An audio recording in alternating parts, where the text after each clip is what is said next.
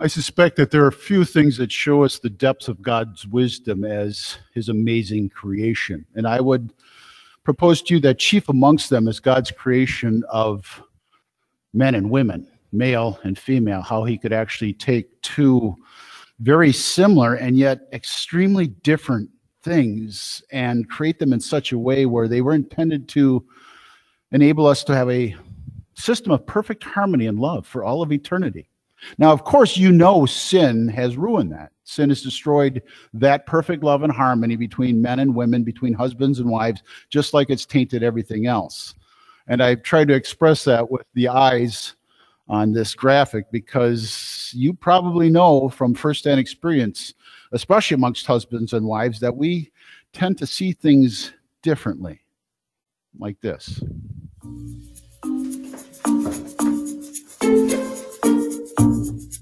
Honey, where are the raisins? In the cabinet to the left of the stove. I'm standing right here. They're not here. No, they're there. No, they're not. They're there. No, they're not. I know they're there. I put them there myself. They're not here.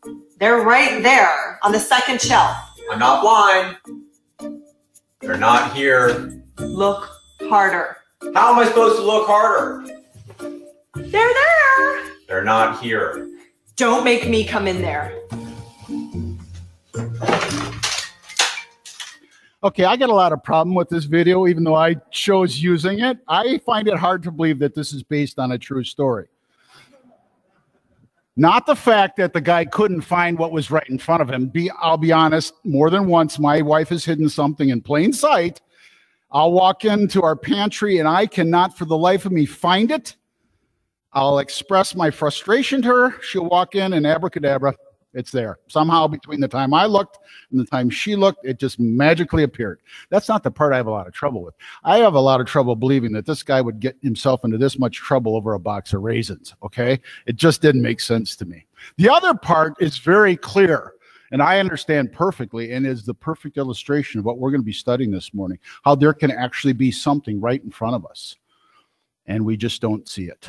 And so our lesson today is about a new perspective, about the grace, the mercy of God offering us to see things differently. And we find that in these words of Mark chapter 8. They came to Bethsaida, and some people brought a blind man and begged Jesus to touch him. He took the blind man by the hand and led him outside the village. When he had spit on the man's eyes and put his hands on him, Jesus asked, "Do you see anything?" He looked up and said, "I see people. They look like trees walking around." Once more, Jesus put his hands on the man's eyes. Then his eyes were opened, his sight was restored, and he saw everything clearly.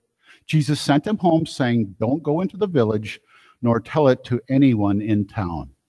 Now, I'll explain why those last few words are in red, and that'll come towards the end of the explanation of our lesson, and hopefully that'll make sense once we get there. One of the things I want to begin with is by sharing with you the fuller context. Now, I did that with the gospel lesson, but there's even more to it. And I usually try to take our lessons and put them back into the context, because then it helps us to understand so much more clearly what specifically God has recorded for us in those words. But if there was a lesson that begged for more discussion on context, it's this one. Not only the immediate context of Mark chapter 8, but the fuller context. You heard a lot of it in the gospel lesson, but the one part you didn't hear were the opening verses to chapter 8, and that's where the miracle of the feeding of the 4,000 takes place. It was just immediately before our gospel begins. And again, hopefully, as you heard me read the gospel lesson, you were reminded there were two separate, distinct instances where Jesus fed thousands of people with just a few loaves of bread and a couple of fish. The one with the feeding of the 5,000 had taken place a couple of weeks earlier, and this one took place just moments before they actually had the conversation with the Pharisees, and then they got in the boat to journey to the northeast corner of Galilee. That was the thing that we began with. That was the opening to our gospel lesson. The Pharisees coming to Jesus, and remember, the Pharisees were the major religious sect in the nation of Israel, came to him challenging his claim as being Messiah. Show us a sign from heaven. And this just boggles my mind. He just got done feeding thousands of people, beginning with such little resources. How can they not see that? And immediately something goes off in their head going, this man is different. But then again, I did admit to you as we opened that there are a lot of times where I'll be looking straight at something and I can't see it myself. So I don't want to be too hard on them because it's something that we all struggle with. And yet, the reason why they're requesting a sign is because they didn't want to trust that Jesus was the Messiah he claimed to be. They didn't want him to be their Savior because according to the way they were thinking, he was doing it all wrong. After that conversation, Jesus does get in the boat with the disciples. They start to head north towards the lesson and area of our text, and he has that unusual conversation. And again, we have another example of people not being able to see what's right in front of their eyes.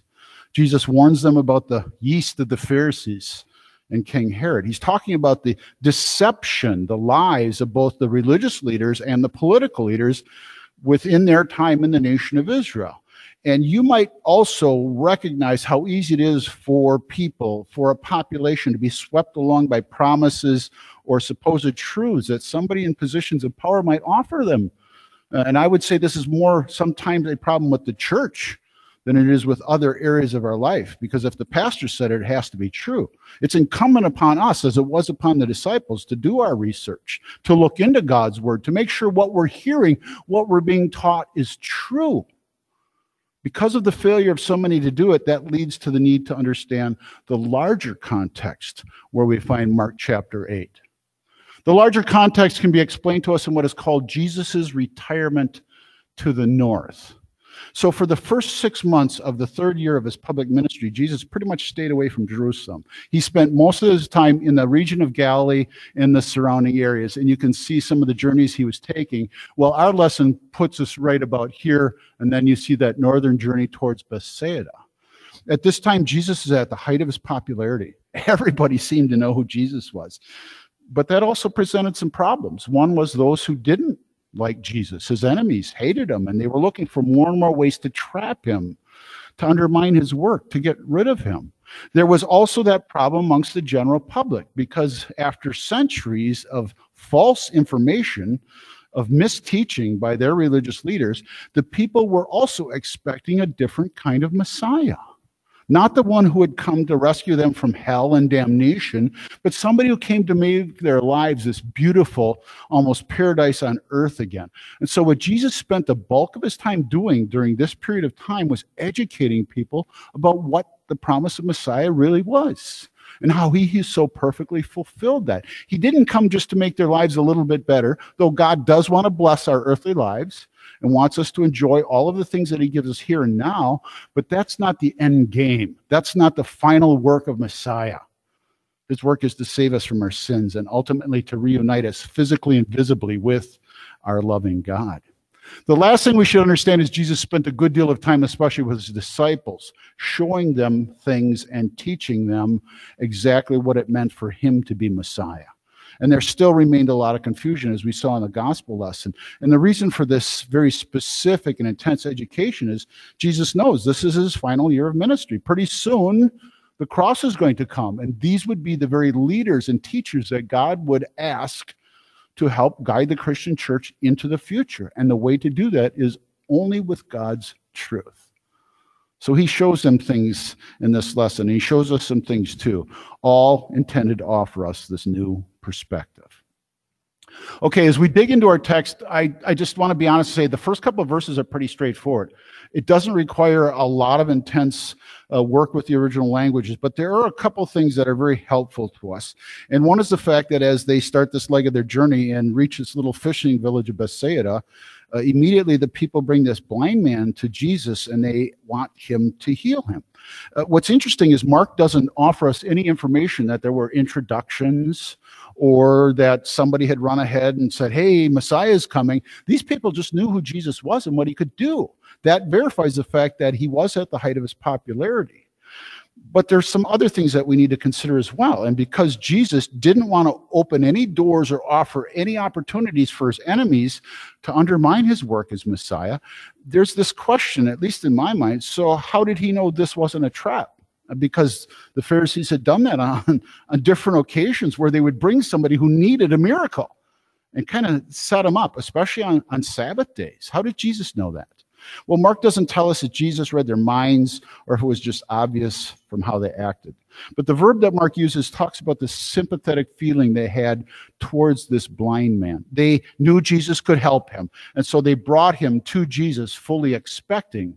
Having heard whatever they heard about Jesus, they knew he was a man who cared and that he wouldn't just simply brush this situation off like so many others might have, which then leads to this. Why did Jesus take this man outside the village? Why didn't he just perform the miracle right then and there?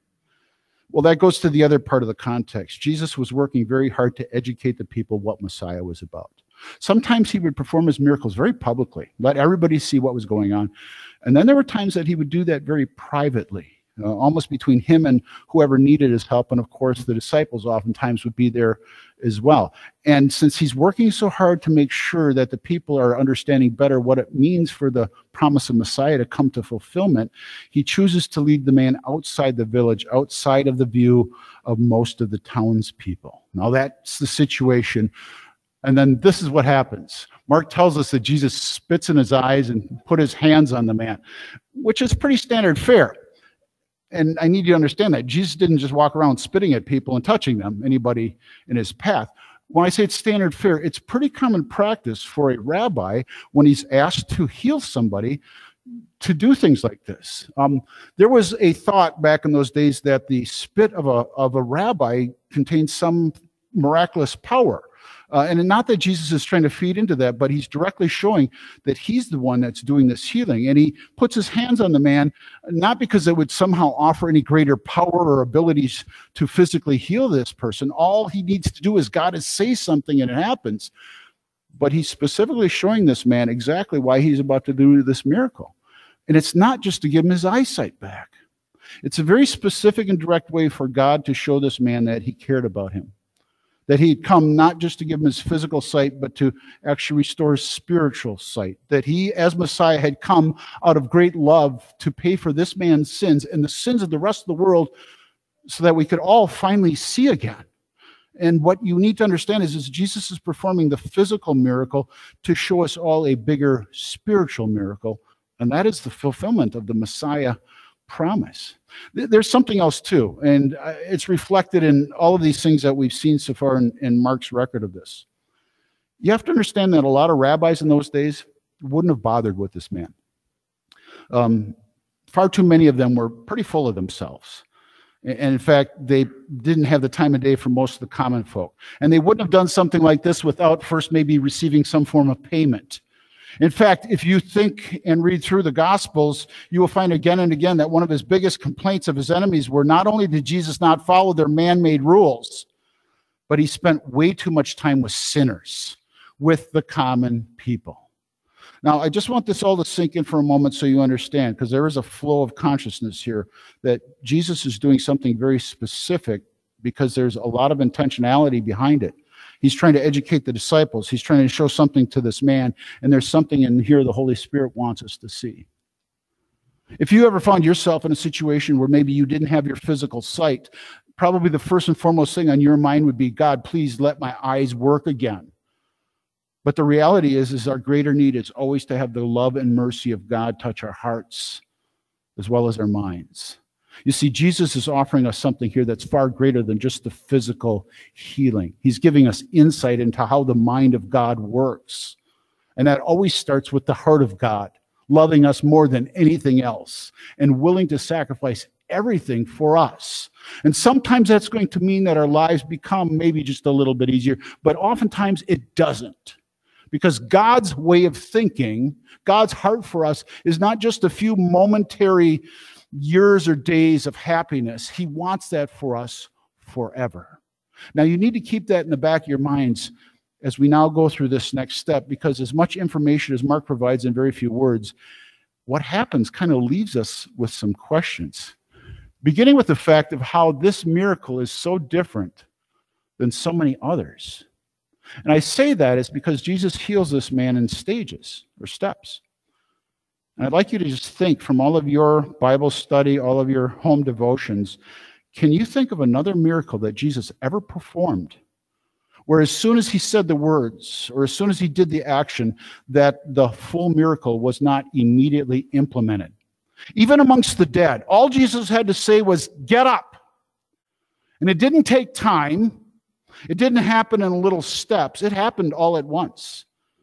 And I sat and thought about this. I can't recall another instance in the four Gospels in the record of Jesus' miracles that there's any other like this one where it happens little by little. And it's not that Jesus didn't put all of his power into this, or that somehow he didn't do the right thing so that he had to go at it a second time. You know, Jesus does things always with intention. There's a purpose behind it. And so as I'm going through this lesson, I'm asking myself, what is God's purpose to doing this in stages and in steps? Because after the first round, the man can see again, but everything's blurry. I see people, but they look like trees. And I get that now that I'm older and I need glasses to read. There are times where I'll look at something and then I put my glasses on and I go, okay, that's not at all what I thought it was. And so once more, Jesus touches the man. Again, this very physical, personal contact, letting him know, I'm giving you your full sight back for something else. Why?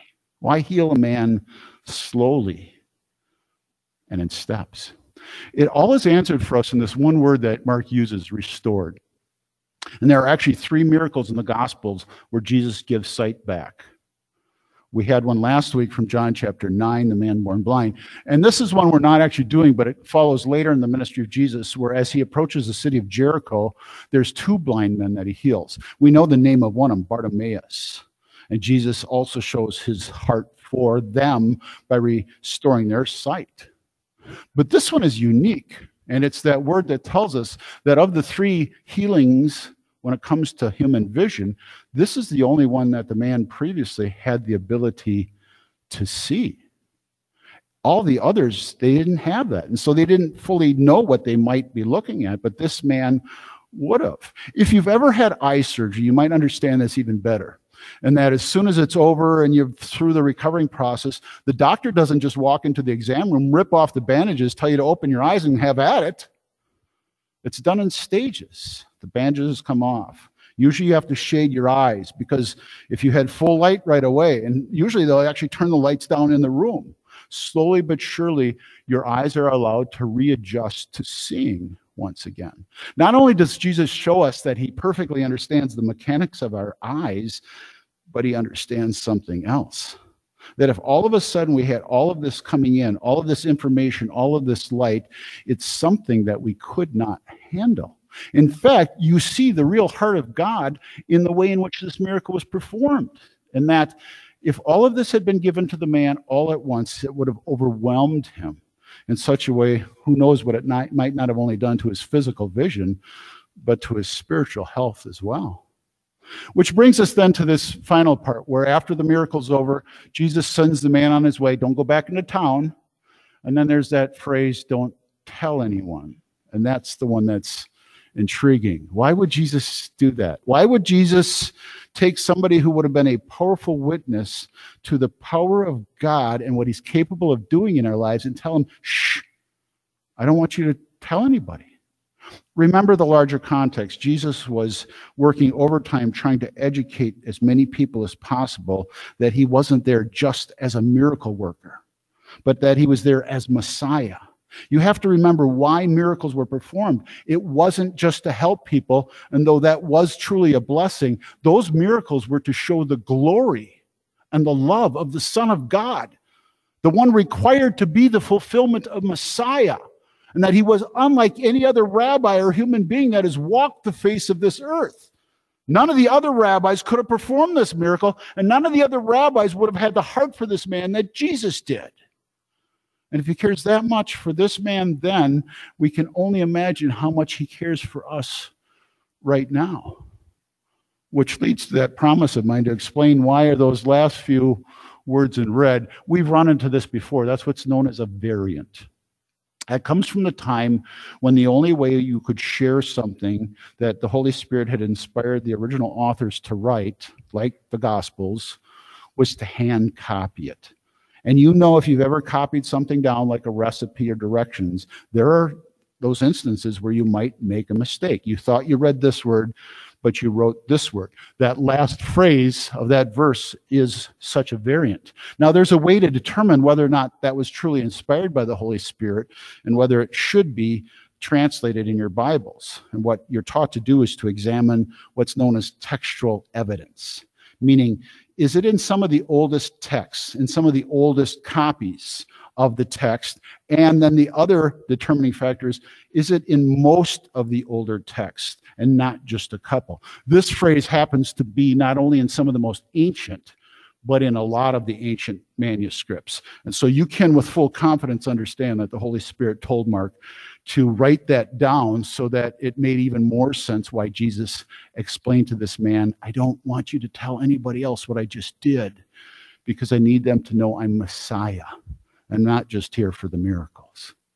Which is probably more information than you need to know about textual criticism. And maybe you want to know, what does it really have to do with our lives today? But to be honest, they're kind of the same, because oftentimes it's the things we don't know, the things we don't understand that tend to frustrate us. At least I know that's what happens to me. If I can't find a solution to a problem, it ticks me off sometimes. And I'm that personality and the type of individual that I like to know what's coming so I can be prepared for it, which would explain pretty much the situation we're right now. This point in our history, it describes this point in our lives. Let me tell you what I mean. It doesn't matter who you voted for, and it doesn't matter whether you're pro-mask or anti-mask, but right now we're finding ourselves in some pretty confusing times. In fact, as I take a step back and examine my lifetime, I have never experienced anything like this before. To be honest, to me, it feels like the entire world is losing its mind. Because things that I had taken for granted, things that I assumed were a normal part of my life, now seem to be suspect, or, if you will, sometimes even the excuse for violence or whatever is going on in our lives. In fact, we're at that point where, dare I say, we're almost afraid to leave our homes for more than one reason. And it's not just the virus for fear we might get sick and die. But now it almost feels like if we step out and express our true feelings, or if we're honest with each other, we're going to run into people who are so offended they're going to make our lives a living hell. There are things that I assumed about this life, things that I had taken for granted, things that I thought were normal, that now feel like if you even mention them, somebody is going to cancel you for whatever reason, simply because they disagree. We've reached that point where I think Jesus was talking about where the love of most is growing cold. And unfortunately, sometimes I see that even within the church, or sadly, I see it more often within the church, because one person has an idea about doing things this way and another about that way. And unfortunately, it feels like we're almost past the time where we can just sit down as brothers and sisters and have an honest and open conversation, starting with, what does God say? In fact, I'll be honest with you. I suspect we might be on the precipice of a time in our history where the day will come where I won't be able to talk about things as freely as I am now. That I won't be able to say things like sin and grace. That I won't be able to express that there are two genders, because I fear the day is quickly approaching when that will be considered hate speech, even though God tells us it's part of his love speech. If you don't understand what I'm talking about, I see the devil working overtime, and unfortunately, mankind is willingly playing along. And so I'm right now wondering what is going on. If any of your prayers recently have been like my prayers, I've been asking God, would you please open my eyes? Would you please at least see it within your grace to show me a little bit of what's coming? And again, I expressed to you, I like to be prepared, sometimes over prepared, and sometimes that's a blessing and sometimes that's a curse. And so far, the answer to my prayers has been no. And I got to be honest, there are a lot of days I feel like I'm flying blind. And of course, what I'm talking about is the fact that I would like God to reveal more of his plan and his will to me. And he doesn't seem like he really wants to run any of that past me, because this is genuinely an opportunity in a time in our own history and in our individual lives where our faith is being tested. And that's not such a bad thing. You see, what God is doing is the same thing of our lesson today. He's allowing us little bits and pieces of information. Our vision right now is a bit blurry because we can't see clearly what's coming down the line. If you read the newsletter when it next comes out, my article is about the fact that I've had conversations, even amongst Christians, that so much of what's happening is frightening them, and these are the end times. And whether that's true or not, I don't know, because all of those signs have been fulfilled since the end of the first century, except for the gospel being spread throughout the entire world, a good thing. And so I'm finding myself with this limited perspective, once again, needing to simply trust God. That's a good place to be, like a blind man being led around by the love of others. God says, close your eyes. Let me take your hand. I'll lead you out of this village, and I'm going to show you things you might never have seen before. Tests of faith are good because they exercise where we're placing our trust. And just like the miracle of our lesson, God is giving us this vision in steps and stages because he realizes if he pulled back the curtain and revealed his full will to us, it would so overwhelm us, we'd never want to open our eyes again. That comes from the heart of a very loving God. And so this blurry vision that we have of our history right now and what the future may hold isn't such a terrible thing. In fact, if we actually go to our Psalm lesson today, we find so many reasons to rejoice and give thanks. And I know that's not the drumbeat you're hearing from so many informational sources today, but it is the message that comes clearly from God's word. He made us. He made two genders. He created marriage and the family. God has blessed us in so many ways in this world and in this life. And it is all a precursor. It's the welcome mat to what God wants us to experience in eternity. Because he didn't just come as Messiah to make our life here a little bit better. And I know there's days when that's all we want. But God says, I've got so much more love for you. I'm going to give you a new perspective, not just for the here and now, but for eternity. And this is the way I'm going to do it. If nothing else, this blurry vision of what's happening in our world, in our lives right now, it should make us stop and give thanks to God for all of the parts of his plan and promise that are crystal clear. That God is our creator, that God is our redeemer, and that God is our sanctifier. These are the works, these are the miracles that only God himself can do. And we have this amazing God with this vast intelligence who has made it his mission to rescue us. And so we give thanks to God that he has a plan and a purpose that is so clear to us that everything has worked out absolutely perfect in history and in our lives, so that ultimately the end goal of this journey is heaven, eternity with God. And the more that we would fall in love with this world, the less that would seem to truly be the end of Messiah's mission. To make my point, and to actually bring us to a conclusion, hopefully a good conclusion that can help you leave today and live this week with joy in your hearts and hope for your future, is the fact of how many people put faith in this moment of time. How many people do you know, and maybe I'm even describing you, it was me just a little bit. So many people put faith in the flipping of the page of a calendar, as if 2020 we could leave all of life's problems behind, and 2021 was going to be this brand new day, and somehow miraculously where we're going to see things in ways we'd never seen before. And nothing could be further from the truth. In fact, I keep seeing these memes. I've test-driven 2021, and I want to take it back. Because this life can no longer be the perfect life that God planned or designed it to be. Sin saw to that. But God is greater and saw to the fact that he made a promise to send Messiah. And he came, not just to open our eyes for what's going on in this world, but to give us a new perspective for all of eternity.